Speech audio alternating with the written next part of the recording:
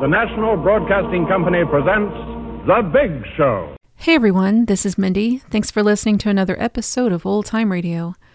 Next up on The Big Show, Episode 7, originally aired December 17th, 1950.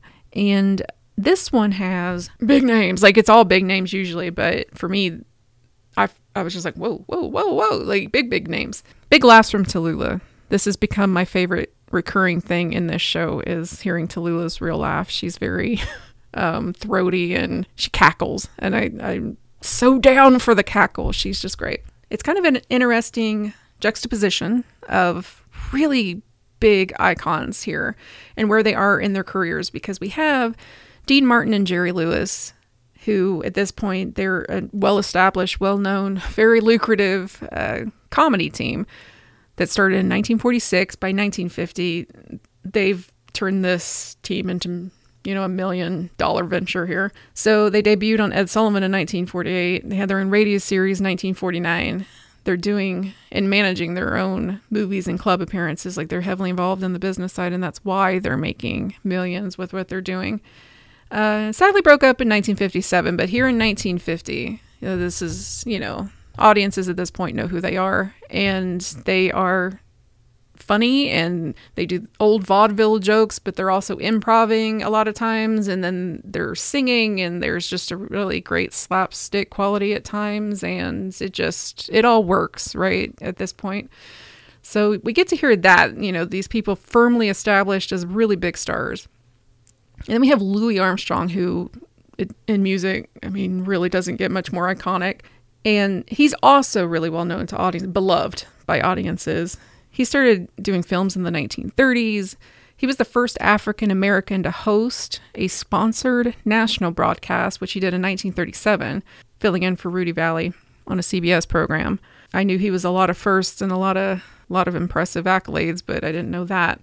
And then he was kind of writing a revival of jazz music that was taking place in the 40s. So, you have the 20s jazz, 30s not so great for jazz, as I'm reading. And then the 40s, there was this revival of that. So he became he's on an upward swing, basically, with his music and fame.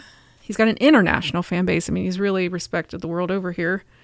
And so he's on this show, the end of 1950. He's basically reestablished as one of the greats of all time, one of the goats of music. But then what's happening kind of behind the scenes I found so interesting was in the 50s, there was a whole new generation of jazz musicians coming up. And they regarded what he was doing as embarrassing. They thought it was very old school. He was playing, we're getting into racial things here, but these new jazz musicians felt Louis was perpetuating almost like the minstrel show that he was, when he played his music, that was one thing, but when he played a role or acted himself on these shows, and you kind of hear it a little bit here.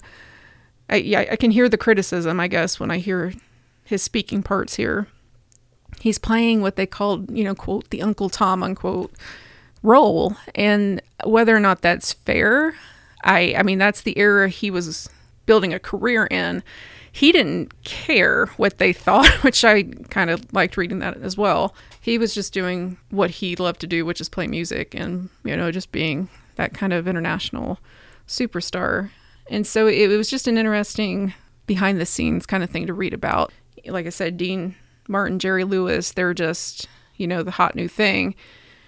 Louis is the respected older thing, loved by so many, but then internally in his own world, getting critiqued heavily. And that's maybe what happens a lot with the old guard, right? If it's not racial, maybe there's a feminist bent to it, or maybe there's a political bent to it. There's always, the new is going to look back on the old with the new standards and the new norms and just criticize what came before. So that's a little bit of what he was facing. It really speaks to the caliber of the talent in this particular episode that I had a hard time really even narrowing down what to talk about. There's so much kind of going on with a lot of the people that were there. I just found those two to be maybe the most culturally significant of the time. But yeah, this episode is full of talent, full of energy, and it just works really, really well. From December 17th, 1950, here is The Big Show. You're about to be entertained by some of the biggest names in show business. For the next hour and 30 minutes, this program will present in person such bright stars as... Louis Armstrong. Bob Hope. Deborah Carr. Frankie Lane. Jerry Lewis. Dean Martin. Dorothy McGuire. Jimmy Wallington. Meredith Wilson. And my name, darlings, is Tallulah Bankhead.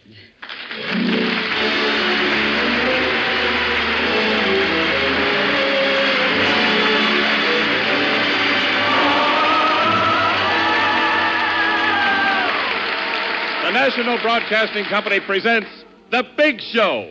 So listen, America, the curtains of America. We're going to fill your parlor full of stars. The Big Show. 90 minutes with the most scintillating personalities in the entertainment world. Brought to you this Sunday and every Sunday at the same time as the Sunday feature of NBC's All-Star Festival. And here is your hostess, the glamorous, unpredictable Tallulah Bankhead.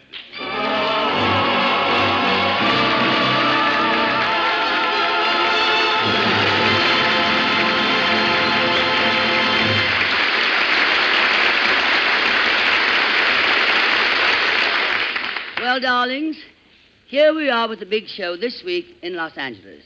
Los Angeles, the city of the angels. Or is it Los Angeles, the city of the angles? Well, to be safe, I'll call it L.A. Lousy with actors. How did a whiff get in there? And what a plane trip from New York, darlings. We worried all the way.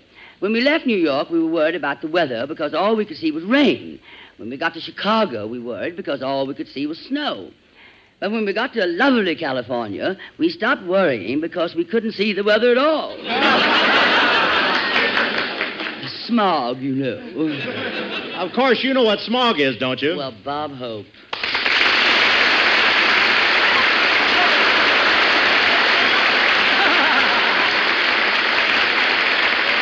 Thank you. Smog is nature's protection against the glare of Crosby's shirts. Or, smog is the stuff they invented to protect the oranges from the smudge spots. Or... Just a moment, darling. La Brea Tar Pits, Madman Muntz, Mulholland Drive, Wilshire Bus, and Hollywood and Vine. What's all that, darling? I just wanted to get all your local jokes out of the way so we couldn't clutter up the rest of the big show.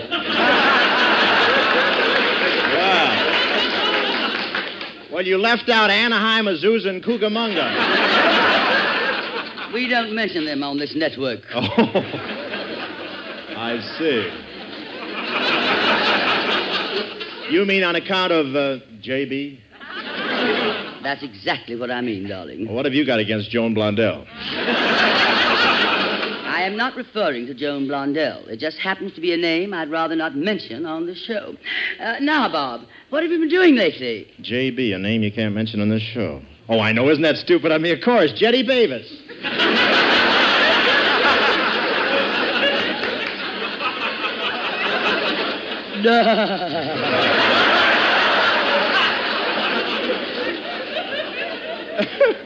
Boar. Oh, Jack Boer, of course. Look, Tallulah, I'll tell you why I came over here, besides grabbing a little loot. I want you to do a guest shot on my radio show. Oh, darling, do you have a radio show of your own?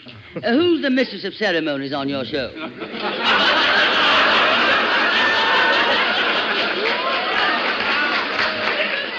Nobody. Who's the mistress of ceremonies on your show? Don't tell me you haven't heard my show back east every Tuesday at 9 o'clock. I never get up that early, darling. No, honey, you're thinking of Just Plain Bing. I'm on Tuesday night from 9 to 9:30. Oh, only half an hour. Oh, Bob, I'm terribly sorry, darling. What do you do with the other hour? We wait for the laughs to come in. Look, let me set you straight in this radio racket. All comedy shows are a half hour. I beg your pardon. My show's an hour and a half. I beg your pardon. It only seems that long. How about it, Tallulah? Will you come on with me next Tuesday night? We rehearse the script Monday morning. and we rehearse with the orchestra Monday night, and we have a complete dress rehearsal Tuesday afternoon. We go on the air with the show Tuesday night. Oh, that fits in perfectly with my plans. I'll be there at rehearsals Monday morning, and with the orchestra Monday night, and at the dress rehearsal Tuesday afternoon. I just won't be able to make the show Tuesday night, darling.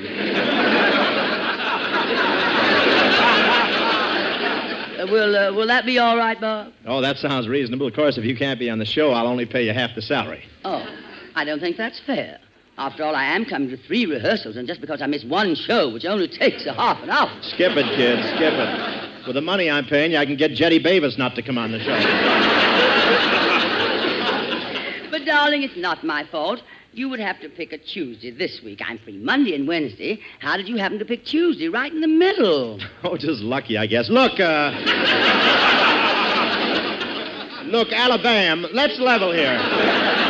Are you coming on the show Tuesday or not? But, Bob, if I'm going on your show, what do you want me to do on it? Well, you'll do what all my guests do.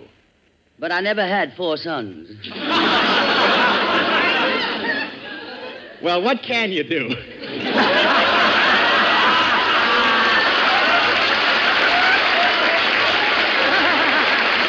a minute.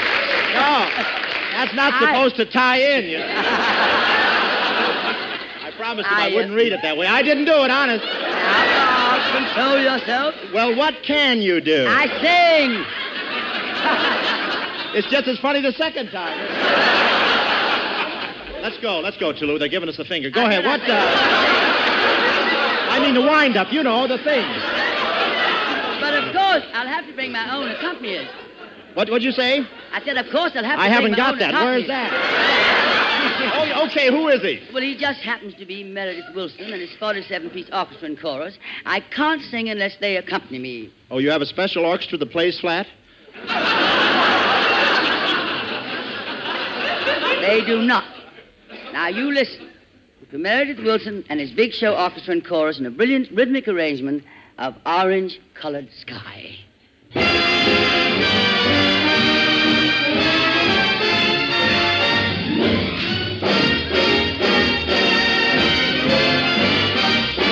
I was walking along, minding my business, when out of an orange-colored sky, crash, bam, alakazam, wonderful you came by. I was walking along, drinking in sunshine, when out of an orange-colored view, crash, bam, alakazam, I gotta look at you. One look and I yelled, timber! Watch out for flying glass. Then the ceiling fell in and the bottom fell out. I went into a spin and I started to shout, I've been hit. This is it. This is it. I was walking along, minding my business, when love came and hit me in the eye. Crash! Bam! Alakazam! Out of an orange-colored sky.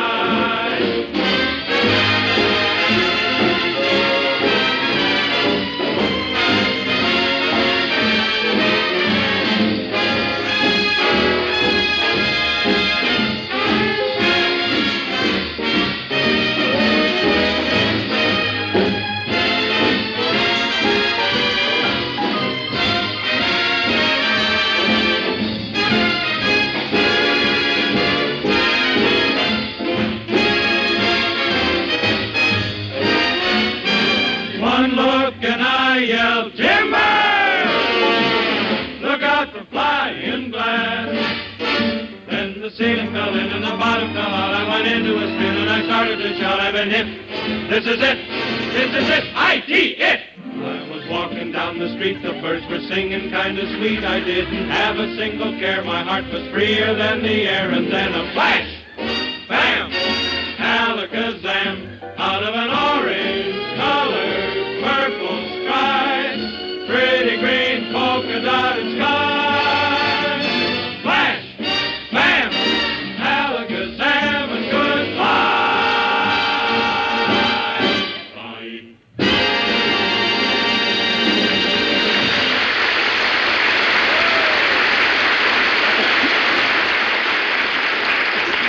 Bob, that's the accompaniment I want to use when I sing on your program. You see, Meredith keeps me on key. Baby, your voice should be kept under lock and key. What's the matter, Miss Bankhead? Didn't you like my number? What's your problem, Meredith Wilson? I only said, didn't you like my orchestra number, Miss Bankhead? Of course, darling. Now, look here, Bob. If you're implying that my voice is bad... Now, wait a minute. I'm no music critic. Don't start sending me any letters.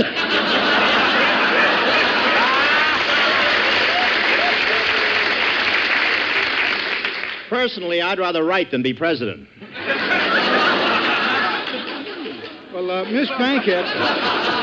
Wait, this is creeping up. Wait a minute. I wanted to say to Miss Bankhead, when I finish my number, you usually say that was delightful, Meredith, or charming. That was delightful, Meredith, or charming. Bob, if you want me on your show, I'm going to sing. And the song will be, give my regards to Broadway, remember me to Herald Square, tell all the gang on 42nd Street that I will soon be there. Hey, Rivet Voice, you're tearing up 42nd Street again. I could have played Give My Regards to Broadway if you'd asked me to, Miss Bankhead. I have it in all the keys you sing it in. That's A, B, C, D, E, F, and G. When she just sang it, it sounded more like H. Don't pay any attention to him, Meredith. Don't pay any attention to him, darling. How can I? I haven't even met him. Oh, I beg your pardon. Meredith, darling, this is Bob Hope. Bob, this is Meredith Wilson, darling. Glad to know you, darling. Gee, Mr. Hope. Mr. Hope, this is really a happy moment. For whom? I've always been one of your greatest admirers, Mr. Hope. I used to see all your pictures back in Mason City. I was born there, you know. That's my hometown, Mason City, Iowa. Meredith, you are not going to tell one of those repugnant stories about that obscure little hamlet of yours, are you? Oh, glad you asked me. Well, sir, Miss Bankhead, I used to see every one of Mr. Hope's pictures back in Mason City, Iowa. Well, I remember going to the movie one night, and I had to take standing room. I know, boy. My pictures sell out all over. No, it wasn't that. I had a sacroiliac. Had to stand up. Doc Frisbee, he's the druggist there. And, you think he can help that? Go ahead. I went there to the druggist, but he was closed up, so I went to the bicycle shop, and they taped me up with that black tape they put on bicycle handles. Well, they tape up seats with that stuff, too. Yeah, that's what they did. Well, sir, I stood up all through that picture, laughing and scratching. Look, Itchy.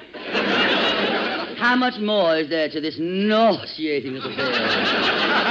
Well, that's about all there is, except that when they took that tape off, wow, I've still got the scars. Would you like to see him, Mr. Hope? No.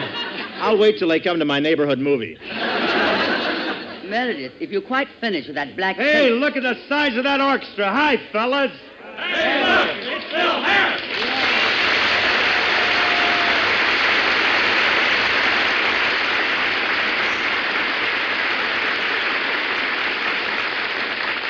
Hey, go right on, fellas. Don't let me stop the show. I'm just cutting across to my studio. Hey, what a musical aggravation. Every musician I ever fired is in that orchestra. Look at that violin section. Who's got the rosin concession there?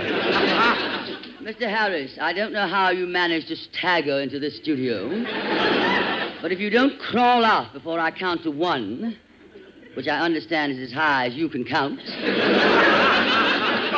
I will have you forcibly ejected. Ejected? Well, push, pull, and click, click. Hey, Bob. Huh? Hey, Robert, what are you doing on this program? Mostly straight lines.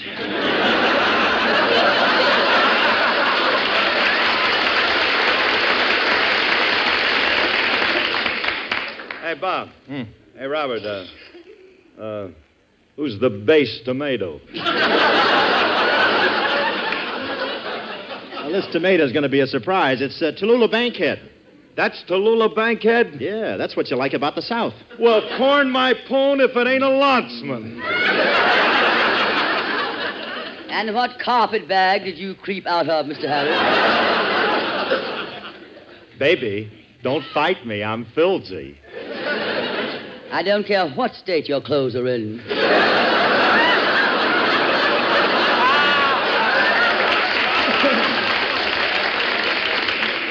That thing you're wearing could stand a retread, too, girl.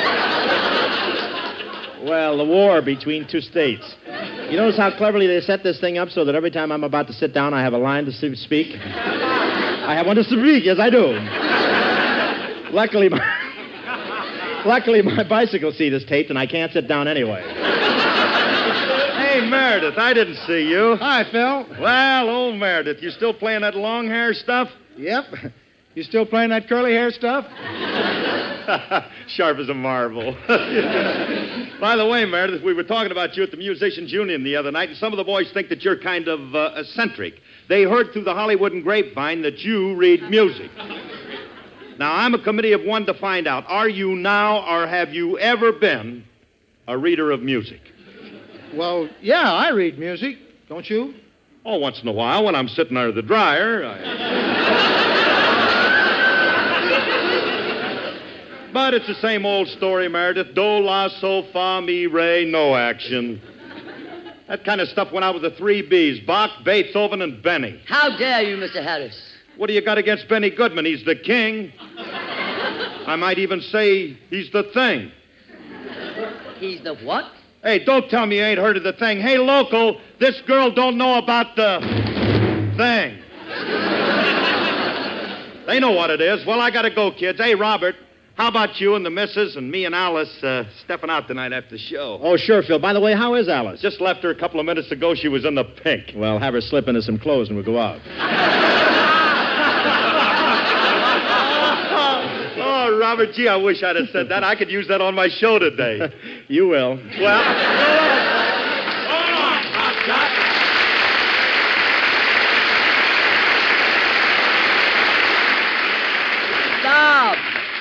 Bob, what was that thing? It's not that thing, it's the thing. It's a piece of music that can only be written by a guy who can't read music. Meredith, have you heard of this thing, the thing? Oh, sure. It's one of those tunes that don't make any sense. You have to have them every once in a while. Like, I remember back in Mason City, Iowa. Oh, dear. Meredith, we're not going on tour through that one-night stand again. Oh, I was just talking about things like the thing, like we used to have. You remember Yes, We Have No Bananas? That was before my time, darling. Your time was before bananas.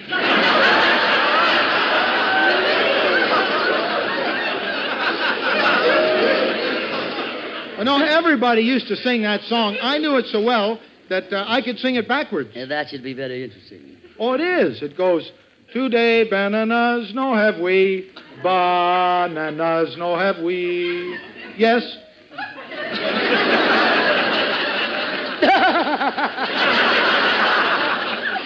And that's the thing. Oh, no, the thing came later. First we had this.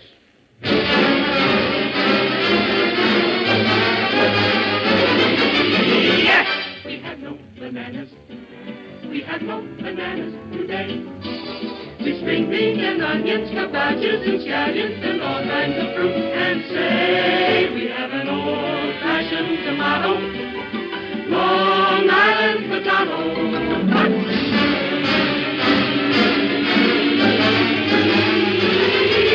Yes! We have no bananas. We have no bananas today. And then we had another one. This was really the thing, called Three Little Fishes. Down in the meadow in the itty-bitty pool, we with the fishies and the mama fishy too. Swim, said the mama fishy, swim if you can, and they swam Bob's over the dam. Boop, boop, diddle, down, bottom. Choo! Boop, boop, diddle, down, bottom. Choo! Boop, boop, diddle, down, bottom. Choo! And they swam all over the dam. And then came the Hut-Sut song. Hut-Sut. Hut-Sut Rawl. Hut-Sut Rawson. Hudson Rawson on the railroad and the brawler Sue. Hudson Rawson on the railroad and the brawler Sue.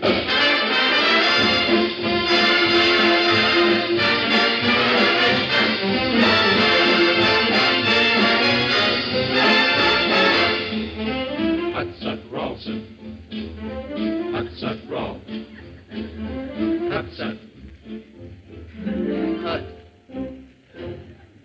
But what about the thing? Well, we got that, too. Here, be my guest, Miss Bankhead. Here's a copy of the music. Just read that lyric. While I was walking down the beach one bright and sunny day, I saw a great big wooden box floating in the bay. I pulled it in and opened it up, and much to my surprise, I discovered her right before my eyes. Oh, I discovered it right before my eyes. I turned around and got right out a-running for my life. And then I took it home with me to give it to my wife. But this is what she hollered at me as I walked in the door. Oh, get out of here with it, and don't come back no more. Oh, get out of here with it, and don't come back no more. The moral of the story is if you're out on the beach and you should see a great big box and it's within your reach, don't ever stop to open it up. That's my advice to you, 'cause you'll never get rid of them, no matter what you do. Oh, you'll never get rid of them, no matter what you do.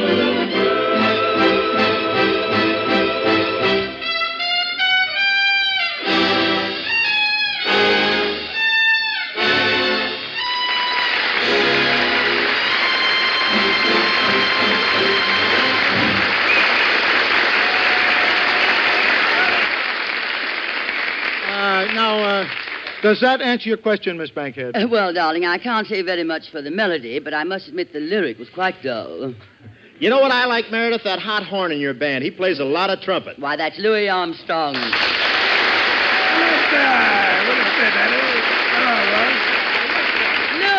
darling, what are you doing in the orchestra? Come over here. Hello, Tallulah. Louis, how are you? Oh, I want you to meet Bob Hope. Oh, I know this cat, man. He's gone.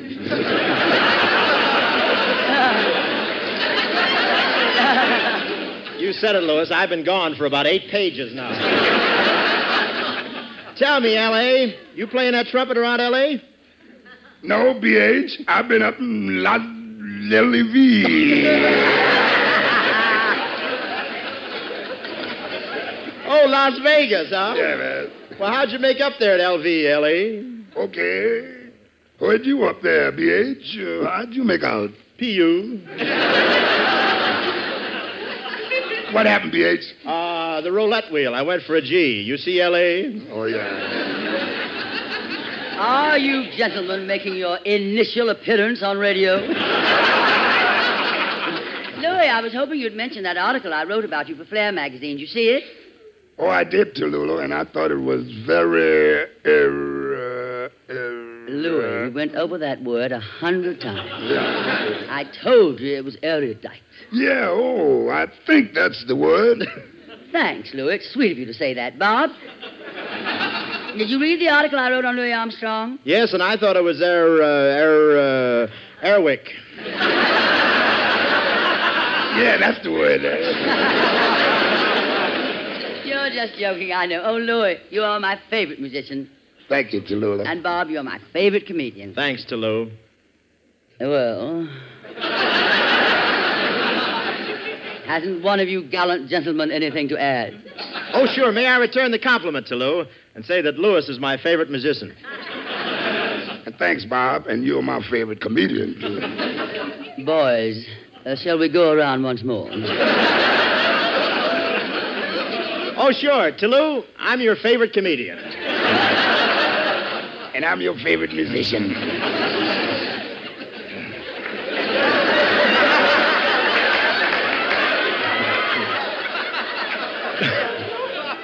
This is fun. Let's play it again. Huh? This time for money. If anybody anybody's going to play anything, Louis is going to play his fabulous trumpet. How about it, Louis? That's what I came here for. Ladies and gentlemen, a real treat. Louis Armstrong with Meredith Wilson's orchestra and Phil Moore's brilliant arrangement of a song I know you all want to hear, Ain't Misbehavin'.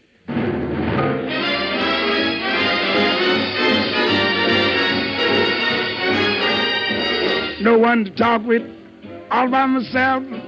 No one to walk with, I'm happy on the shelf. Misbehaving, saved my life. Oh, baby, did those anxiety. Know for certain, the one I love, through flirting, you that I'm thinking of. Misbehaving, oh, baby, what does Bubba do that net? Like Jack Horner, in a corner, don't go nowhere, and I don't care. All your kisses, what waiting for? Believe me, I don't stay out late, don't get a go. All my body, me and my radio, misbehaving, same alive.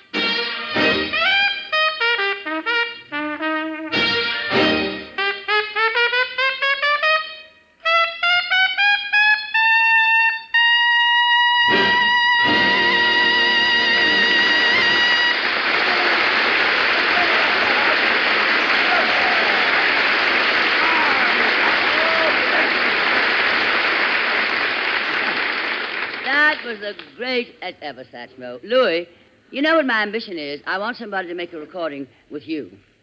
Someday. Read it wrong. All right. Press on, darling. Well, I want someday to make a recording with you, Louis. Well, whatever you got against me, Tulu. Now, just a minute, Armstrong. I sing, you know. Oh, yeah, I heard about you singing. Oh, you heard about it really? Where? Mm-hmm. I was standing on Broadway, and a man came up and gave me your regards.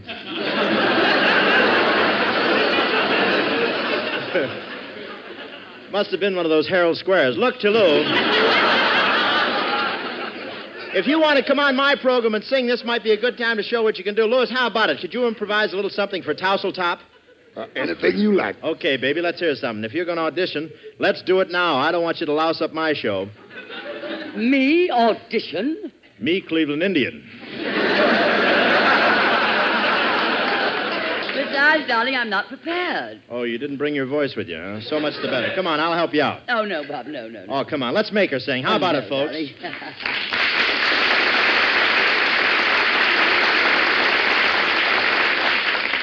Well, if nobody wants to listen to her, I... Now, just a censored minute, Hope.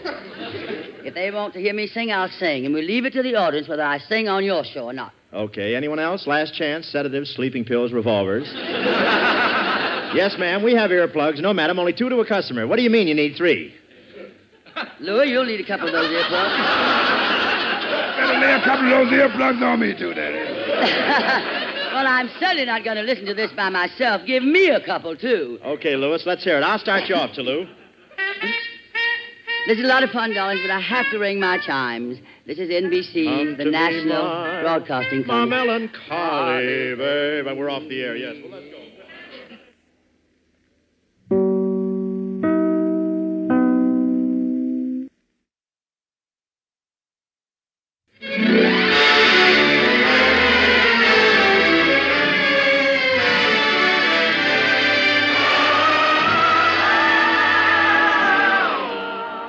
The Big Show. This is the National Broadcasting Company's Sunday extravaganza with the most scintillating personalities in show business. The Big Show, the Sunday night feature of NBC's All-Star Festival, is brought to you by your local Ford dealer, who is now displaying the new 1951 Ford, the car that's built for the years ahead, by RCA Victor, world leader in radio, first in recorded music, first in television, by Chesterfield, the only cigarette that combines mildness with no unpleasant aftertaste, the cigarette that brings you Bing Crosby and Bob Hope, and by the makers of Anacin for fast relief from pain of headache, neuritis, and neuralgia. The big stars on this program are Louis Armstrong, Bob Hope, Deborah Carr, Frankie Lane, Jerry Lewis, Dean Martin, Dorothy McGuire, Meredith Wilson and his Big Show Orchestra and Chorus, and every week your hostess, the glamorous, unpredictable Tallulah Bankhead.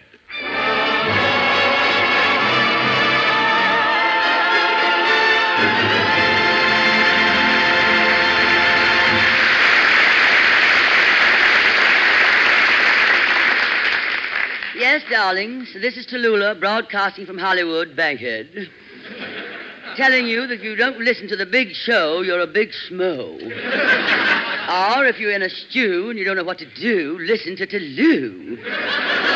And you'll never be blue. So new.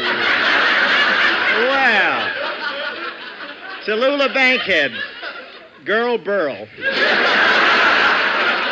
Well, Bob Hope.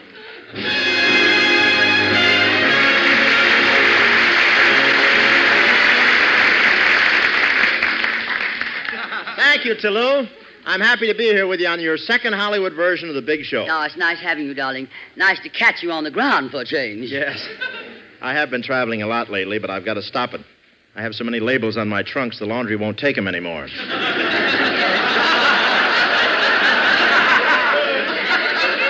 And, Bob, darling, I know the sacrifice you're making, giving up the Los Angeles Rams Chicago Bears championship game at the Coliseum. And you're not kidding, but that's all right. I've got to keep working. After all, I'm a comedian. I have a government to support.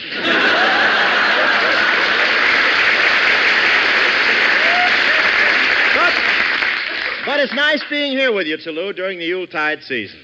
Of course, whenever I think of Christmas, I think of my old folks back home. Take it, Iowa.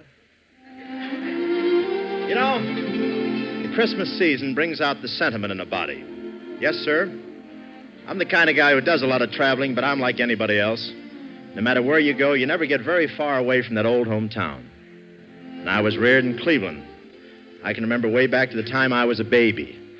I was born in a poor family. My mother couldn't even afford talcum powder. She used to turn my little body over and sprinkle it with Dutch cleanser.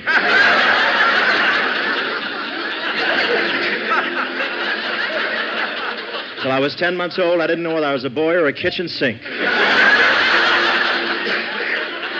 That's why at Christmas time, I like to go back to Cleveland to see my folks. And they're always happy to see me.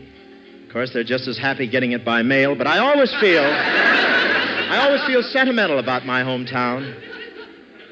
With all the friendly faces, the familiar buildings, Main Street, Elm Street lying parallel to it, and my Uncle Louis lying parallel to both. People said he was a drunkard, but he wasn't. He only drank a little bit to steady himself. Sometimes he got so steady he couldn't move.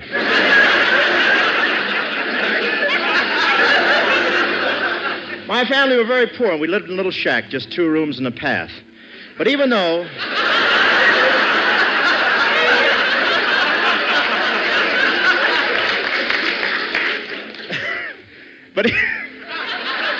Couldn't hear it, huh? But even though we were poverty-stricken, I was even sophisticated as a baby. I was so high class I wouldn't suck my thumb till they put it in a cigarette holder. But my mother was one of those dear hearts and gentle people. She tried to raise us right even though we were broke.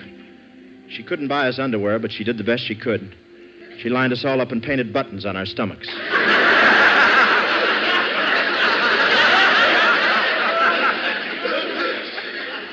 She couldn't even afford to buy me a haircut. My hair was so long till I was 19 years old, I thought I was a St. Bernard. I found out I wasn't just in time.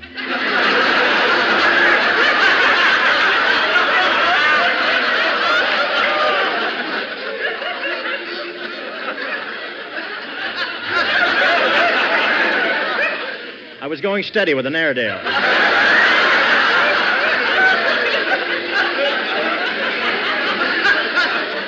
But what a picture comes to mind when I think of the old hometown.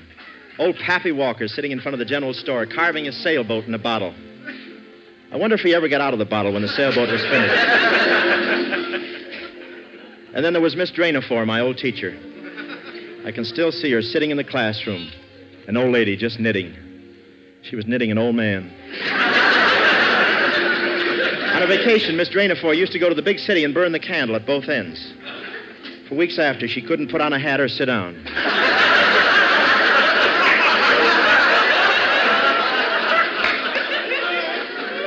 And when I think of the Yuletide season, I always think of my parents. My father was a great man and a big practical joker, too. So was my mother. They finally played a trick on each other. Me. You know, I started the first quiz show in Cleveland. When I was born, my father took one look at me and asked the doctor, "What is it?" Doctor answered, "Well, I missed that one. Can I stand by for the jackpot?" Father was betting on a boy and Mother was betting on a girl. But Doctor won. He had me across the board.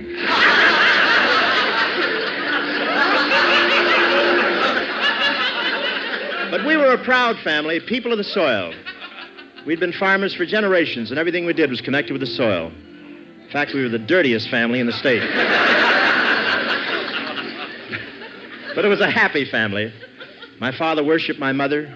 He got her everything. He wasn't wealthy. He was a shoplifter. When he walked out of a department store, the whole left side of the building sagged.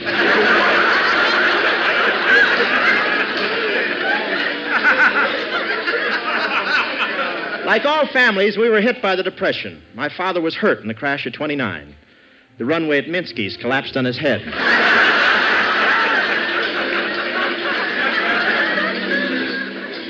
Well, before I knew it was time for me to go to school. I was enrolled in a finishing school for backward children. And I did very well. I started in the 8th grade, and in no time at all, I was back in kindergarten. It was in the 3rd grade that I first fell in love. I know it sounds kind of silly to be in love with in 3rd grade, but don't forget, I was 38 years old. And I'll never forget the first time I kissed my little girlfriend. She was wearing braces, and I was wearing braces. And when we kissed, our braces locked. After that, we went everywhere together. Then came graduation time, with all the kids in their caps and gowns. I caused quite a sensation. My gown was strapless. And I did very well in sports at school. I had a typical athlete's physique. Big chest, hard stomach. But that's all behind me now. But I used to play football when I was in school. It was part of the cure. And all of the fans around Cleveland knew my name. It was painted on my bucket. I had a very peculiar nickname. They called me Neckline Hope. I was always plunging down the middle, but never really showed anything. My first year, I was disqualified from playing football for a scholastic reason: stupidity. I thought the big 9 were my toes. It was right about then that I met her. Yes, her. I never did find out what her name was. She was a vision of loveliness. She had long blonde hair and luscious red lips, which she wore in a bun on the top of her head. But the best part about her was that she was tattooed. That made it nice for me because I couldn't afford a television set. We almost broke up. I'd seen the picture before. We were very much in love. She called me baby, and I called her my little pussycat. I called her pussycat because I thought she'd take the hint and shave off her whiskers.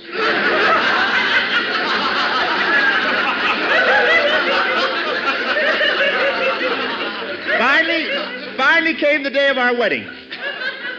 She was a sentimental girl, so she got married in her grandmother's dress. She looked lovely, but her poor grandmother almost froze to death. It was a lovely ceremony, except for the kiss. My nose created a suction, and we had to be separated with a razor blade. Yes, we were married. And tomorrow marks our 25th anniversary. It'll be 25 years since we've talked to each other.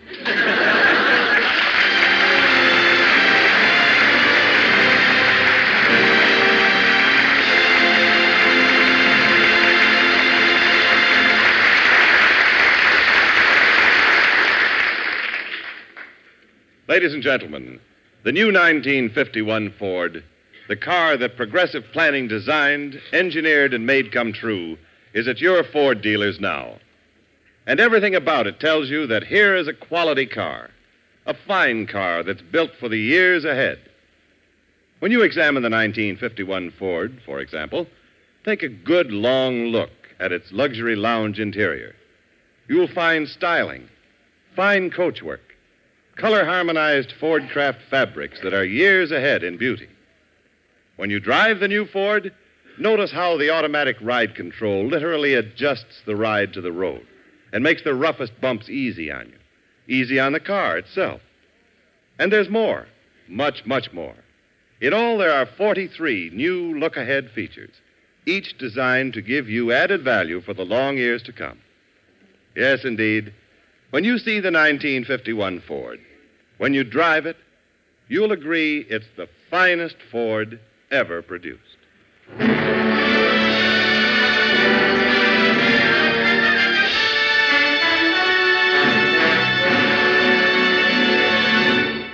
And now, darlings, the two young Paramount stars who have taken the country by storm.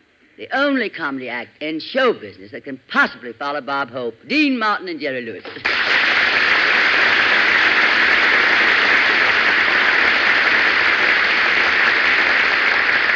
Okay, thank you very much. That's very sweet of you, Tallulah Bunkus. We're very happy. Very happy to be here. You've been on for over a half hour already. Wash up, get your money, and get out of here. Leave your Social Security number. We'll take over now. Here we are on the big show. You know this is the day, and I would never... Hey, Jerry, what are you, crazy? What's wrong with you? You got to conduct yourself like a gentleman on the big show. Now, don't louse me up here like you do everywhere else. Aren't you happy to be on the big show? Ask me no questions. I'll tell you no lies. I don't like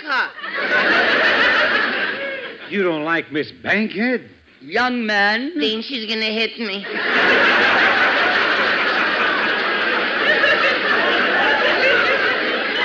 Oh, come on, Jerry. Now, come on, let's settle down. All righty, Dean. We'll have a cottage. All righty, Dean. No, because you said let's settle down. We'll have a cottage small by a waterfall with roses rambling round the door and the patter of little feet across the floor. Yeah, mice. Oh, but Dean, I don't like it here. Come on, let's go back to the marble tournament. I'll treat. I got 2 Aggies. No, Jerry, you don't understand. Miss Bankhead was complimenting us by saying we were the only act who could follow Bob Hope. Us she compliments. Everyone else she insults. I told you she don't like us. Ah, but Jerry, darling. I did not come here not to be insulted. Well, Jerry, if you won't listen to reason, I'm going to call on your partner, Dean Martin, to sing. Well, I'll be glad to, Miss Bankhead. Ladies and gentlemen, Dean Martin will sing. Dean, she's going to introduce you for all these years. For all... Oh. My tongue got in the way of my eye tooth. I couldn't see what I was saying. Yeah. Dean, she's going to introduce you. For all these years, we have been partners, and now you are going to let her introduce you. What are you doing to me? Miss Bankhead, would you mind if Mr. Lewis introduced me awfully? As I'm sure only he can. All right, Mr. Lewis, we'll introduce the song. What are you going to sing, Dean? La Vie en Rose. You may introduce him, Jerry. Thank you, Mr. Martin. I want to introduce La Vie en Rose. La Vie en Rose is my partner, Mr. Martin. But this is a very beautiful La Vie en Rose, arranged and conducted. I should say conducted by Meredith Wilson. This is arranged by our own wonderful conductor, Mr. Dick Stabile. Dean Martin sings La Vie en Rose, and this is swell.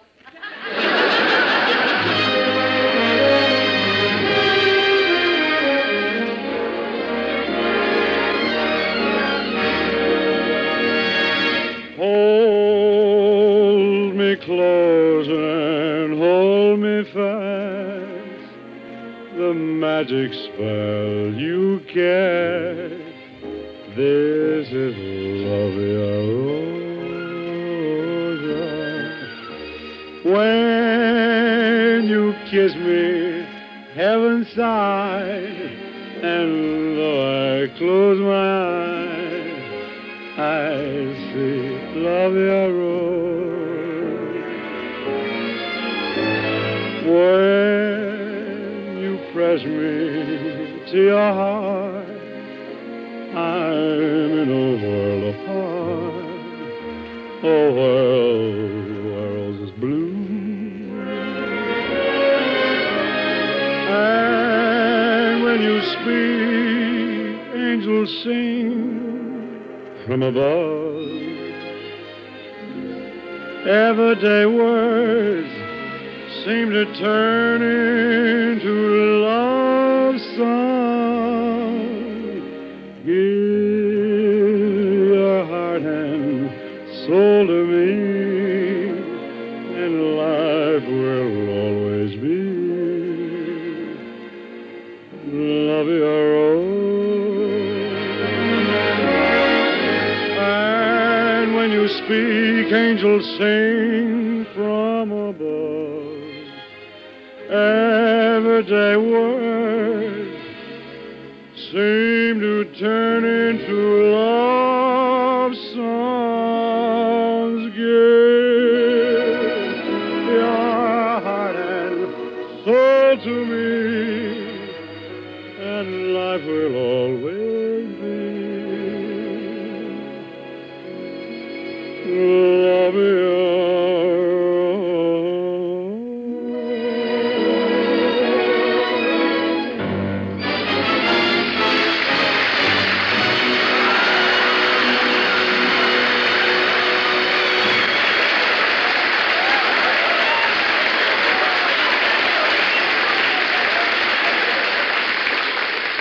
That was divine, darling. You're darling, darling. Darling, darling, darling. Dean, come here. Is she for real?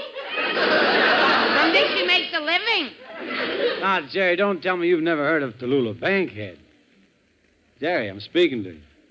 Why don't you answer me? You told me not to tell you I never heard of Tallulah Bankhead. I made a boo-boo.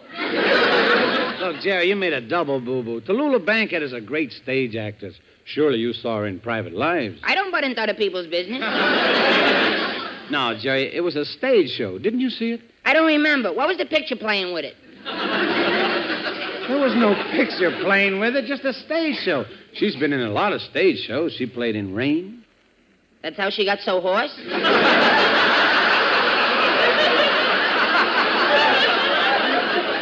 Ah, come on now, Jerry. Haven't you heard of Tallulah Bankhead and the Little Foxes? Oh, she's an animal trainer. No. Tallulah Bankhead in Skin of Our Teeth. Skin of our teeth. Oh, come now, Basil. This has gone far enough. Far enough, do you hear? Do you hear me? Do you hear me? I said far enough, do you hear? Dean, are you listening? Jerry, you don't seem to get the idea. Now, I remember taking you to a play once. I even remember you stopped into the lobby and you got yourself a glass of orangeade. Oh, yeah. I remember the orangeade, and the girl with a flashlight told us we could sit down on the seats and be comfortable while we were drinking the orangeade. And a fella came out and sang something about an enchanted evening, and a girl washed her hair, and a bunch of sailors were running after some dames, and a girl was saying, happy talky, talky, happy talk. What you have to go through just to drink a lousy glass of orangeade.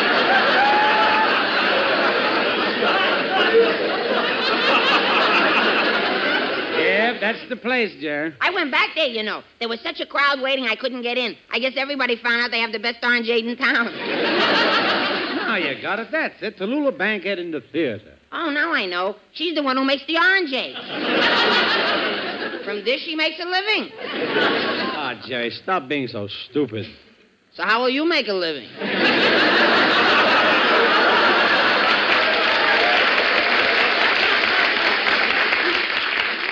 You know, this is tougher than I thought it was going to be. Please be patient with me, Dean. I've got a terrible headache. Where do you keep it? Ha, ha, ha, ha. That's very funny. You see, I said I got a terrible headache, and he says, where do you keep it? He's making out like I haven't got a head. Joke over. You don't have to explain my joke. So, Dean, what are friends for? All right, come on, let's get back to the theater. I'm not thirsty. Well, boys, how's it going? Dean, she's back again. Don't let her hit me. Oh, why don't you stop? She won't hurt you. Could I feed her?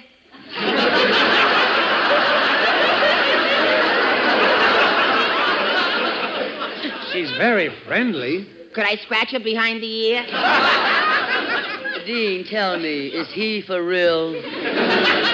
I often wonder. I want to apologize, Miss Bankhead. I shouldn't have been so fresh. Dean told me all about your sickness. Does it hurt much? Does what hurt much? The skin of your teeth.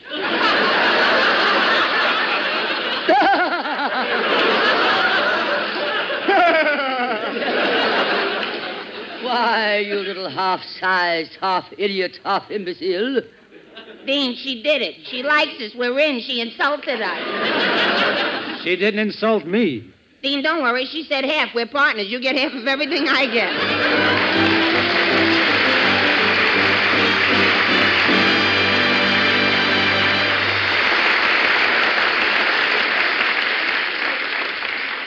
Say, Bob Hope, what's all this I hear about giving Crosby for Christmas? Well, Bing's Papa Santa Claus this year, you know, and the Chesterfield Christmas carton. Bob, it's a very nice gift. I've already bought several. But tell me, why aren't you on the Christmas carton, too? Well, I was supposed to be, Jimmy, but old Sag has gotten so fleshy there just wasn't room.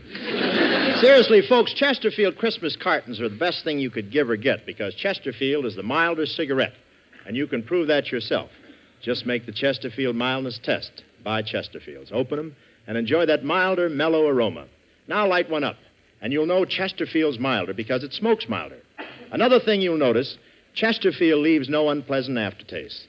That fact has been confirmed by the country's first and only cigarette taste panel. So for all the smokers on your list, give Crosby for Christmas. Give Christmas cartons of Chesterfield, the only cigarette that combines for you mildness with no unpleasant aftertaste.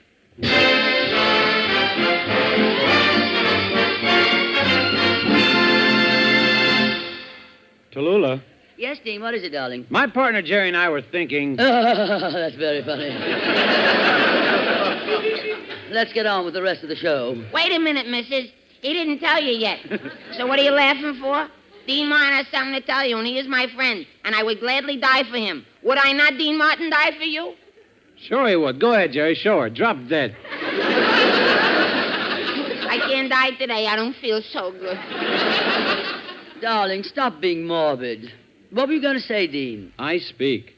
We would like to meet... We would like to meet Mr. Bob Hope in person and make a deal with him. Do you think he'll sell us some jokes or maybe trade us some jokes? Well, why don't you talk to Bob about it? Come on, Bob, darling. Here, the boys want to do some business with you. You know Mr. Martin. Oh, sure. Hi, Tony. And Mr. Lewis. And Mr. Lewis. Hi, Joe.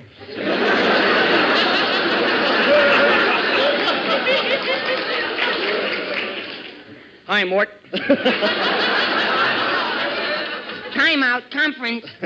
Dean, you think he really doesn't know us, or is he making a joke? He's making a joke. Darling. Mr. Hope, we'd like to consummate a little deal with you. Would you sell us some jokes, or maybe you'd be interested in trading a few jokes? Well, I don't get you. Well, I'll give you, for instance. I'll give you a brand new joke I made up today out of a magazine. For one of your old jokes. Well, what's the joke? A joke. You say to somebody, I went to see Albert Einstein, and somebody says, how did you find him? And you say, I pushed back his hair, and there he was. Now you give me one of your old jokes. No deal. Now, wait a minute, Mr. Hope. Don't pass that joke up. You know, there are two other jokes you can make out of it. Now, like, how did you find your steak? Oh, I pushed back the potatoes, and there it was. Or, how did you find the West? Pushed back the Indians, and there it was. If anybody asks me how I found Martin Lewis, I'll say pretty dull. All right, Mr. Hope. I'll make the supreme sacrifice. I got a brand new Groucho Marx joke. Really? Brand new? Bet your life. Okay, I'll trade you even up. Somebody fall down? What was that? Brand new? I bet your life. That's well, anyway, okay. Somebody's wearing a neon nose here. I don't know. Say, okay, I'll trade you even up for a brand new Phil Harris. All right, that's a deal. Let's see it. Oh, no, sight unseen. Okay, here you are. I got it written down here. Okay, and here's yours. Wait a minute, fellas. You're playing without me? Who blew up the ball? So I want to trade, too. I got a brand new Fred Allen. I'll trade you for that Phil Harris. That's a trade, kid. Here you are. And here are you. Now, let me see what this says. Yeah, let's read them. How did you find Albert Einstein? I pushed back his hair and there he was.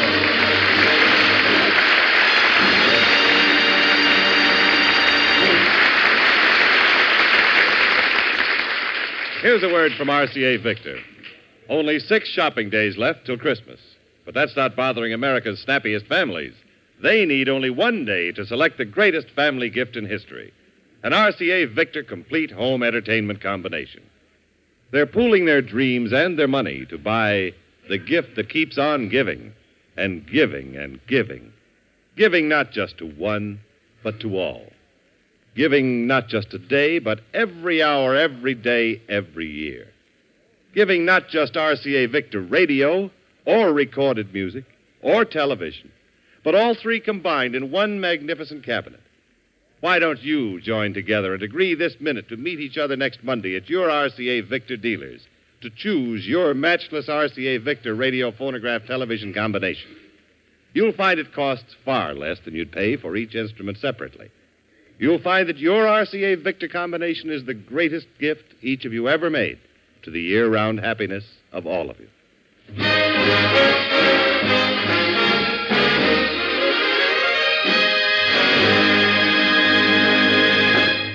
Darlings, prepare for some excitement.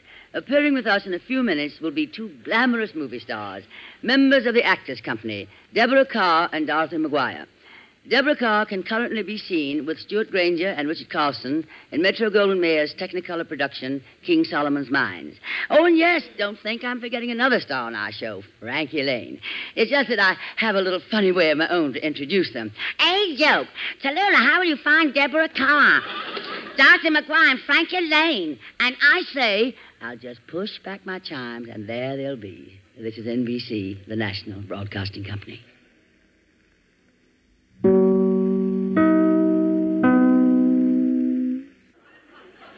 Well, darlings, I suppose you've noticed something unusual about our big show today.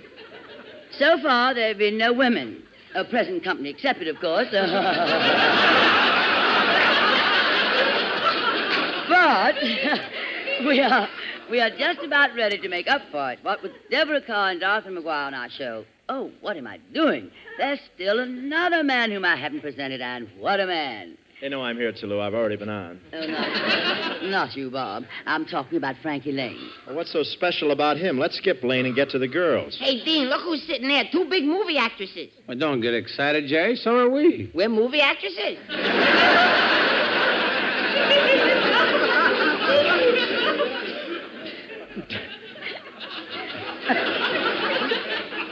Are you through, crew? Say, don't crowd, fellas. There's enough here for everybody. Thank you, darling. And 1 left over for somebody. 2 girls and 3 boys. It don't come out even, so I'll choose first. No, you hold it, Jerry. I'll take Deborah Carr. Now it's 1 girl and 2 boys. Eeny, meeny, miny, mire. I will choose Dorothy Maguire. Okay, Dorothy? Dean, I don't think she likes me. Don't be silly, Jerry. Of course she does. I think you're a handsome, intelligent, attractive young man. I think you're real nice. So if you like me, you take me out. I'll tell you what, Germ. You and I'll take Deborah. Oh, yummy. I'll take Dorothy Maguire. Okay, fellas, we're all set to take the girls out after the show. Pass the sen-sen. Now, just wait a minute. I've been standing here listening to this juvenile Casanovian drivel with ill-concealed contempt. Using this show to divide up 2 lovely ladies is as disgusting a display of ill manners and bad taste as I have ever seen. Hello, Miss Bankhead. Frankie Lane, darling. So just in time, Frankie. Just in time. 3 of us couples are going out after the show. Okay, I'll take Dorothy Maguire. She's spoken for, darling. So, okay, I'll take Deborah Carr. Sorry, someone's taking her. Well... Well, I could call my wife. Maybe she'll want to go. Isn't he sweet? Well, what about me? Well, if my wife can go, we'll need a babysitter. What? Sing your song, Lane. Okay, I'm going to live till I die. Meredith, if you please. If you're troubled by the blues, why stop before you reach the end. Oh, don't be so unhappy, my friend. Be like me. I'm gonna live till I die. I'm gonna laugh instead of cry. I'm gonna take the town and turn it upside down. I'm gonna live, live, live till I die. They're gonna say, what a guy. I'm gonna play for the sky. Ain't gonna miss a thing. I'm gonna have my fling. I'm gonna live, live, live till I die. The blues will lay low. I'll make them stay low. They'll never trail over my head. I'll be a devil till I'm an angel. But until then, hallelujah, gonna dance, gonna fly. I'll take a chance riding high. Before my number's up, I'm gonna fill my cup. I'm gonna live, live, live, live, live till I die. You gotta laugh instead of cry. You gotta play for the sky. You gotta sing and have your fling. So I'm gonna laugh. He's gonna laugh. I'm gonna play. He's gonna play. I'm gonna sing, smile, dance, and live. Till I die. I'm gonna laugh instead of cry. I'm gonna take the town and turn it upside down. I'm gonna live, live, live till I die. They're gonna say, what a guy. I'm gonna play for the sky. Ain't gonna miss a thing. I'm gonna have my fling. I'm gonna live, live, live till I die. The blues will lay so low. I'll make them stay so low. They'll never trail over my head. I'll be a devil till I'm an angel. But until then, hallelujah, gonna dance, dance, dance, gonna fly. I'll take a chance riding high. Before my number's up, I'm gonna fill my cup. I'm gonna live, live, live till I die. Live, live until I die. Before my number's up, I'm gonna fill my cup. I'm gonna live, live, live, live, live until I die.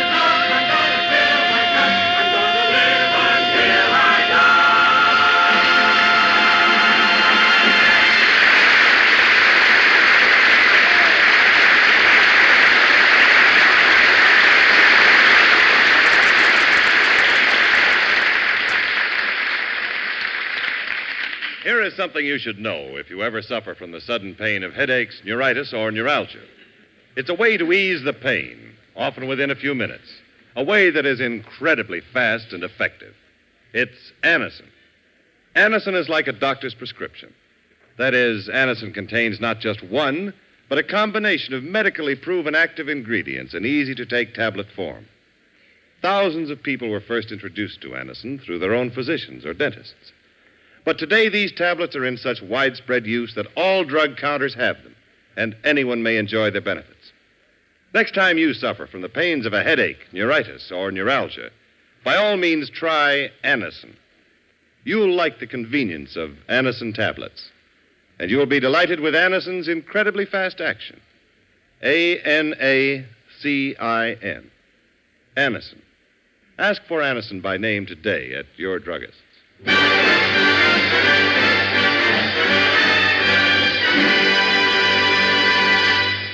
Ladies and gentlemen, we welcome to the big show the Actors Company of Hollywood, which is composed of some of the outstanding creative artists in Hollywood who have brought the living American theater to the West Coast.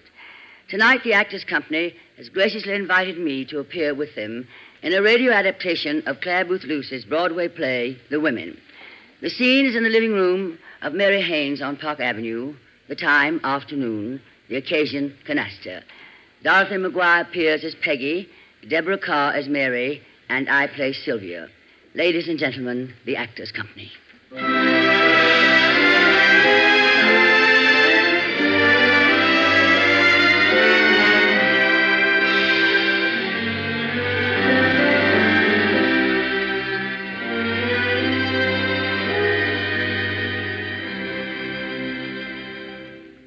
me, Sylvia. I think I'd better join the others. I haven't seen Mary's children yet. They're just back from the park. Wait, Peggy. I've got something to tell you. I'll burst if I have to wait. Oh, I knew you had something. I'm not sure you should tell me, Sylvia. Now, don't be stupid, Peggy. Stephen Haynes is two-timing Mary. He's playing around. He's got a girl. Oh, I don't believe it. Is it true? Wait till you hear. Now, you know I go to Michael's for my hair. You ought to go, Pet. I despise whatever does yours. Well, that's the most wonderful new manicurist there. Aren't my nails divine? Look, dear, a jungle red. Go on, Sylvia. What are you trying to say? Well, now, this manicurist is marvelous. Was doing my nails. And I was looking through Vogue. You know, the one with Mary in the Beaux-Arts ball costume. Oh, yes, she wore a white powdered wig, and she looked lovely. Yes. Well, now, this manicurist, Mrs. Fowler, she said. Is that the Mrs. Haynes who is so awfully rich? And what difference does it make to her? Oh, I forget what she said next. You know how these creatures are. Babble, babble, babble, babble, babble, babble. Never let it for a moment. When suddenly she said, I know Mr. Haynes' girlfriend. Oh, how could you listen to her? Listen to her, my dear. How do you suppose I felt? I couldn't very well shut her up. I mean, I had to find out who the other woman was. Does Mary know about this? No, but she's bound to find out. If a woman's got any instinct, she feels when her husband is off the reservation. I know I would, but not Mary. If only there was some way to warn her. Sylvia, you're not going to tell her. Why, certainly not, my dear. But I'd die before I'd be the one to hurt her like that. Couldn't someone shut that manicurist up? A good story like that? A lot these girls care whose lives they ruin. Dirty, isn't it? Foul! My dear, the whole thing's disgustingly unfair to Mary. I feel her like a disloyal skunk. Well, just knowing about it. You know I worship Mary. She's my dearest friend in the world. Heaven help her. Shut up, Peggy. Here she is. Shut up. I'm so sorry to have kept you. I was talking to Stephen. Where are the others? They're in with the children, Mary. Well, darling, how is Stephen, the old dear? And did you give him my love? I did, Sylvia. Stephen's not so well. Oh. What's the trouble? Nervous indigestion. That's why I have a plain cook now. Oh, there's nothing worrying, Stephen. Oh, no, he's just been working late. He's not coming home again tonight. Oh, are you sure it's work, darling, and not a beautiful blonde? Oh, Sylvia. Well, Stephen's a very attractive man. Isn't he? I can't imagine why he hasn't deserted me for some glamorous creature long ago. Oh, Mary, you do sound smug. Oh, let me be, Peggy. How can you be too sure of what you believe in most? I wouldn't be sure of anyone if you were able to get up and totter across a room. I always tell my spouse, if you ever manage to make a fool of me, I'll deserve what I get. You certainly will. Oh, Mary, have you seen my new nail color? How do you like that? It's attractive, Sylvia. Oh, you can't imagine how it stays on. I get it at Michael's. You ought to go, Mary. Sylvia. Oh, a wonderful new manicurist. Olga's her name. She's marvelous. Let's play canasta. Now, look, Mary, they call it jungle red. It looks as if you've been tearing at somebody's throat. Well, that does it, Peggy. I'll never tell you another thing. That will be just fine. Now, girls, I really do like Sylvia's polish. It's new and smart. Michael's, Olga, jungle red. I'll remember that. Shall we cut for deal, Sylvia, you and I? I feel lucky today. Do you, darling? Well, you know what they say, lucky in cards.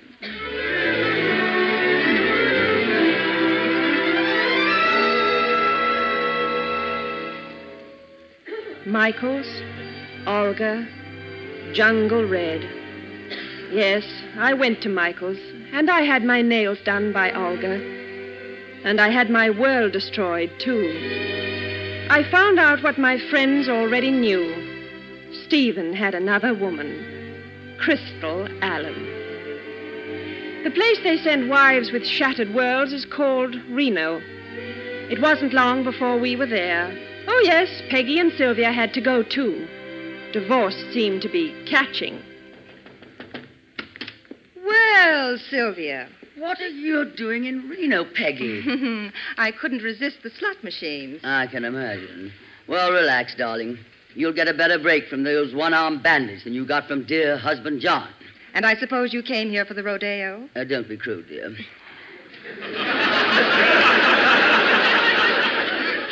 What if he does look a little bent when he's not on his horse? He's the best I could find in this town. At least I'm not going to sit around and mope like Mary. Now, don't start anything, Sylvia. This is Mary's last night. She gets a decree tomorrow. I'm praying she'll get a call from New York tonight. You mean Mary would take Stephen back? Well, why not? Why not? You think I wouldn't take John back?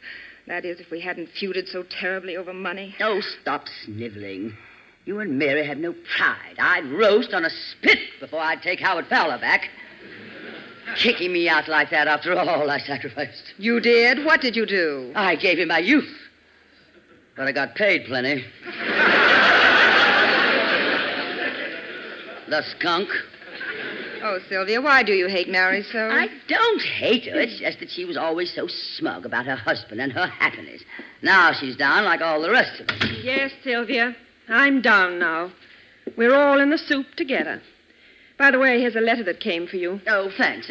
Haven't heard from Stephen, I suppose. No. It's too late for that, I'm afraid. Oh, well, sweetheart, he's hardly worth a broken heart. The less you have to say about me and Stephen, the better I like it. Well, I'm only trying to cheer you up. That's more than you do for me. I'm doing enough just being pleasant to you. Ah, you have got the gist of it. Now, you let Mary alone. We're all in the same fix. Oh, I'm just trying to make her see that life isn't over just because Stephen let her down. I'm glad you've adjusted to the inevitable, Sylvia. What do you mean by that crack, darling? She means what we read in the New York papers this morning. Your husband is marrying Miriam Aaron of the Vanities. Why, you little bitch. Now, Sylvia. Did you know this? Oh, Sylvia, why do you care? You don't love Howard. Oh, Mary, how could you do this to me? I'm terribly sorry, Sylvia. This humiliation, this carefully timed insult, and after all I've done for you. And what have you done for me? I warned you. I'm not exactly grateful for that. Oh, aren't you? Listen to me, you ball of conceit. You're not the object of pity, you suppose. Plenty of the girls are tickled to death you got what was coming to you. You deserve to lose Stephen, the stupid way you acted. But I always stood up for you like a loyal friend. What thanks do I get? You knew about this woman. You stood by gloating while... Get out of here. Get out. I hate you. I hate you. I hate everybody. I hate everybody. You wait. Someday you'll need a woman friend. Then you'll think of me. Well, that is that. Oh, Mary, what are we doing here? What is happening to us? We're being written off the books, Peggy. But you haven't given up, Mary. Not really. You still think in your heart that Stephen will call. Don't you, Mary? Don't you? No. No, Peggy, it's too late. If he were going to call, he wouldn't have waited until now, the very last minute. We need someone to protect us from all this. A woman's best protection is the right man. And obviously your John isn't the right man, Peggy, and you'll forget all about him in another month. Another month? Oh, no. No, I can't stand it here another moment. Oh, I can't, Mary. I can't. Oh, Peggy. What's the matter with you? I'm going to have a baby. Oh, Mary, what shall I do? Do? Well, there's only one thing to do. New York, operator. Peggy, what's the number? Eldorado 52075. Eldorado 52075. Oh, I can't tell him now. Oh, Mary, I know I was wrong, but it's no use. You just don't know the things he said to me, and I have my pride. Reno's full of women who all have their pride. Hello? Mr. Day, please. Reno calling. Just hold on a moment. Hello, John? Oh, no, I'm not sick. Oh, John, I'm going to have a baby. Oh, my dear. Are you? Oh, dearest. Do you? Oh, dearest, so am I. Of course I forgive you. Oh, yes, precious. Yes, lamb. On the very next train. Oh, Johnny, when I get back, things are going to be so different. And, dear, do you mind if I reverse the charges? Well, Mary, I've got to pack. Oh, Mary, I can't bear to leave you here alone. Why don't you do something about Stephen? It's different with me, Peggy. Stephen is marrying another woman, but she doesn't love him. I do. That's the way it is. But, Mary, why don't you fight for him? Your marriage isn't really ended until you end it. Fight? Yes. Why not, Peggy? Why not? Fight the way other women fight. You're right, Peggy. It isn't ended, is it? If your heart doesn't say so, it's not ended.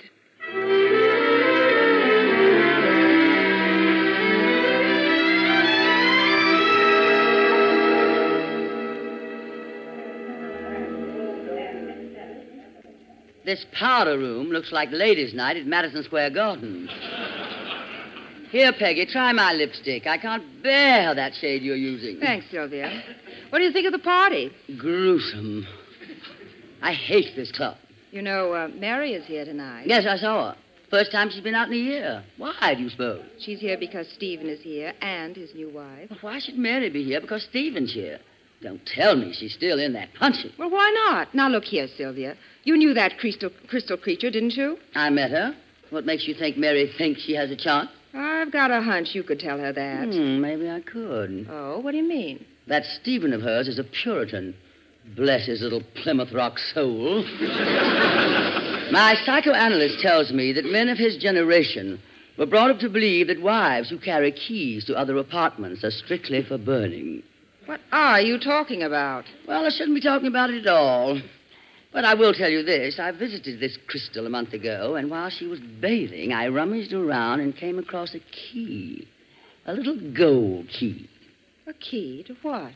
To an apartment where the new Mrs. Stephen Haynes still sees an old boyfriend, Jim Winston. Sylvia, you've got to tell Mary. Tell Mary what, girls? Oh, Mary, you're looking ravishing. This your first night out since Reno? Yes, darling. I'm a recluse. Stay home and brood. Mary, you've been sitting out there in that club all night with Jim Winston. I've seen how he is. Intoxicated as usual, I'll bet. Yes, Sylvia. Find out anything, darling? Plenty.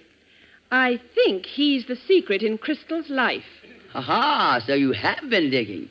Well, I hope you know what you're talking about, dearie. Yes, I know what I'm talking about, Sylvia.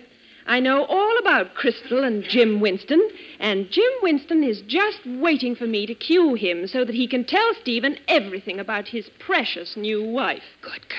Yes, Jim Winston thinks I'm a very much abused gal. His Western chivalry is about to light up like a crepe Suzette. Well, this couldn't be the little Mary who put herself high on the pedestal above all us poor, downtrodden, unfortunate females a year ago. Now, Sylvia, you have the proof Mary needs. Give her that key. What key? My darlings, I never become embroiled in divorce actions, other people's. I photograph terribly. Come on, Sylvia. For once in your life, play ball. Give Mary that key. Mary, do you mean you'll take that Flooze's leftovers? I'll take him, thank you. I love him. Why, Mary, haven't you any pride? Pride? That's a luxury a woman in love can't afford. Well, what do you do if I give you the key? If it's what I think it is, I'm going out there right now and let Jim Winston tell Stephen the truth. The whole truth about Mrs. Crystal Haynes. Then I'll move in and get him back. Why, Mary, I believe you will. Well, here, darling, take the key. Incidentally, pet, it's for 807 Gothic Arms, a real flea bag. The elevator boys make excellent witnesses. Make way for a lady who is about to fight for her man and no holds barred. Why, Mary, what a dirty female trick. I had a year to sharpen my claws, darling. How do you like my nails, Sylvia? Jungle red, pet. Good night, ladies.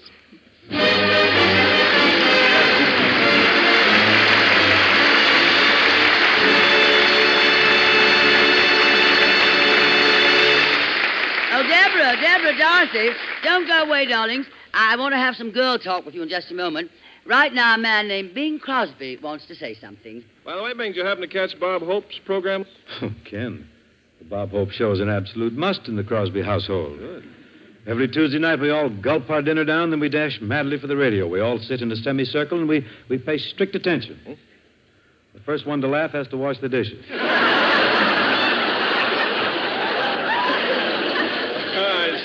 Make a regular game out of it. Yeah. Oh, then you heard Bob mention the new Chesterfield poster, the one that shows him holding up the new Chesterfield Christmas carton? Oh, indeed I did. I heard him plug my Santa Claus likeness on the carton, too. You know, Bing, you make a very convincing Papa Santa Claus. Well, I've had a modicum of practice, shall we say.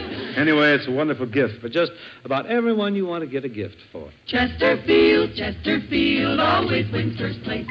That milder, mild tobacco never leaves an aftertaste. So open a pack, give 'em a smell. Then you'll smoke 'em. This Christmas, give Chesterfield Christmas cartons with Bing as Papa Santa Claus.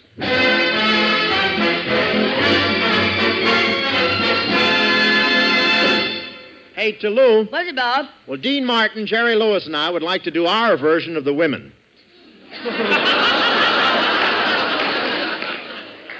We call it The Fellers. Well, let's hear it. Ladies and gentlemen, the Actors' Company.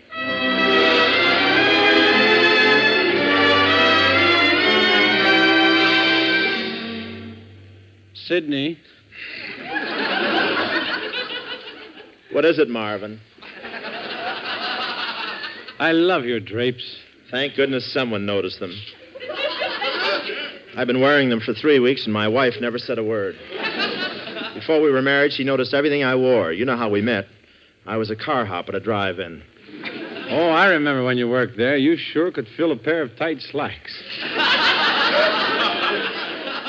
And then some. Thank you, Marvin. I remember when you were thin, too. Say, speaking of blubber, have you seen Piggy lately? Not so loud. He's in the next room fixing his face. Fixing his face? How did he manage to do that? It's so hard to get parts these days. Please, here he comes now. Get a load of that hair, will you? Hair? I thought it was a helmet. Oh, hello. Hello, Piggy. Say, I like your hair. You mean it? You like this color? Jungle red. Oh, yes, it goes so well with your eyes.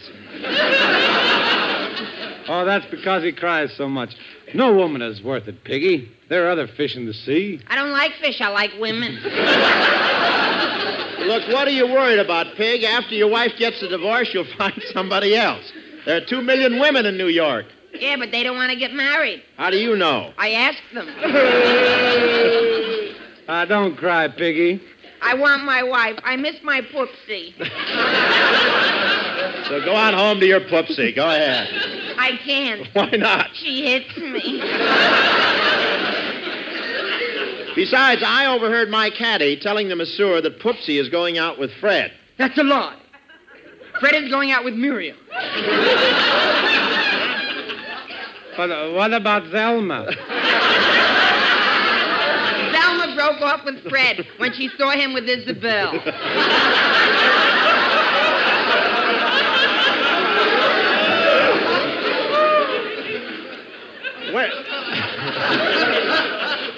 Isabel? Why, Isabel told Martha that Selma isn't speaking to Miriam since Dolores found that gold key to Maxine's medicine cabinet in Tallulah's slacks.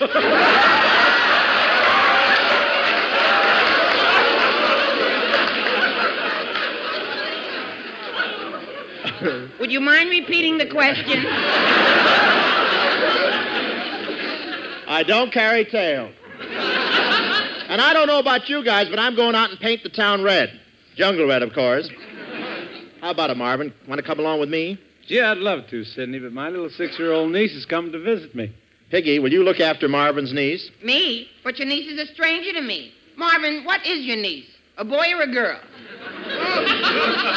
Well, a girl. Does she hit? I don't like to be hit by a stranger. Oh, you'll get along fine with her. Come on, Sidney, let's go. Okay, see you later, Piggy. Now I got to take care of a stranger. Oh, me. Oh, my. Golly gee. Here I sit, all alone. Gee, I said I sit all alone and the telephone rang. Oh, it hurts me. Hello? Oh, Poopsie, am I glad you called? I'm in terrible trouble. You got to take me back. I didn't want to tell you this before, but now you got to take me back. You got to. I'm expecting a little stranger.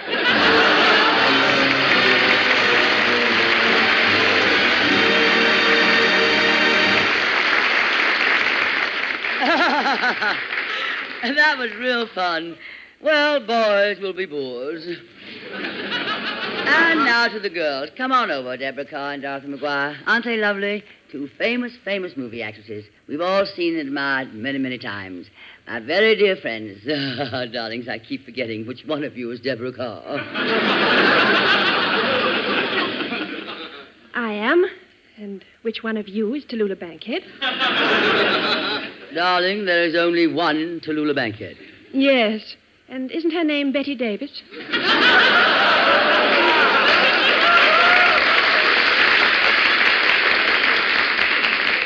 Isn't she sweet? Dorothy McGuire, Dottie, how are you, dear? I never think of you without remembering the brilliant Claudia that you were. Aren't you ever coming back to Broadway? Well, I think about it now and then, Tallulah, but my picture work takes all my time. It's not so easy as the theater. Oh, darling, the theater is quite exhausting. Exhausting? 2.5 hours a night from 8:30 to 11. What do you do from 11 till 8:30 the next night? I shake hands with my admirers. Of course. Motion picture work is all right, I suppose. I made one here a few years ago. Lifeboat. Did either of you see it? Oh. Well, anyway, when I finish it, I dash right back to my dear old Broadway. Didn't they ever call you back to make a sequel? Son of Lifeboat? Isn't she sweet? Oh, I've had offers, of course. But you were busy shaking hands. Yes, Deborah, darling. Well, it's all right to make a picture now and then, but I can't understand how you can stay away from New York so long. The home of the living theater. You especially, Dorothy. Born to the theater, you might say. Oh, I love California. We all do. The palm trees, the coconut trees, the banana trees. Well, of course, bongo, if you don't want to leave the Congo. But I prefer Broadway anytime. I don't know why. We have radio here, too, you know. Oh, Deborah, I'm not on radio alone. Besides radio, I take an active interest in the theater. I lecture, make records. I'm spread out all over the place. Yes, dear, but in that dress, it doesn't show at all. What? And besides, Tallulah, we don't only make pictures. We have a theater here, which is very much alive, the Actors Company. Oh, of course you have, and it's cute to dabble in the arts, I suppose. I'd be glad to join your little group if it will help you out. Oh, I'm sorry, Tallulah. It's the Actors Company? That was the unkindest cut of all. Deborah, you know my work in the theater. You remember me on the stage in England. Well, I was a small child at the time. Isn't she sweet? I see. The two of you against me. You began it. The two of you picking on me. You started picking on me. So I'm not a good actress, huh? Now, who was it said which one of you is Deborah Carr? Nathan Hale. What difference does it make? Was it a joke? Or are your eyes bad? After I spent a lifetime in the theater. If you'll admit your eyes are bad, I'll apologize. You stand there and tell me I can't join your Actors Company? Was it a joke or was it your eyes? How the mighty have fallen. Was it your eyes? Look, how many fingers am I holding up? 12, so what? To think that the name of Zula Bankhead, a symbol of the living theater, should be destroyed and ground to ashes. This is the unkindest cut of all. Oh, Tallulah, I'm sorry. Oh, dear, Tallulah, please don't take it this way. Of course, you're a great actress. We were only joking. Oh, we apologize, Tallulah. It breaks my heart to see you crying. Actors Company, indeed.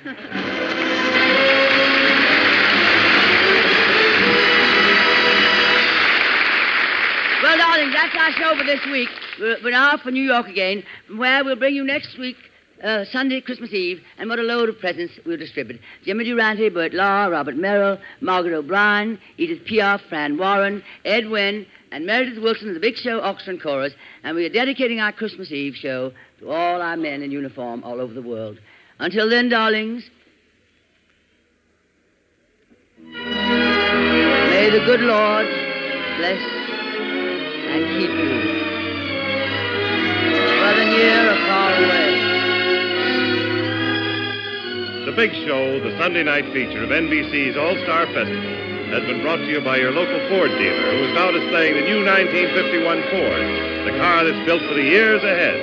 By RCA Victor, world leader in radio, first in recorded music, first in television. By Chesterfield, the only cigarette that combines mildness with no unpleasant aftertaste.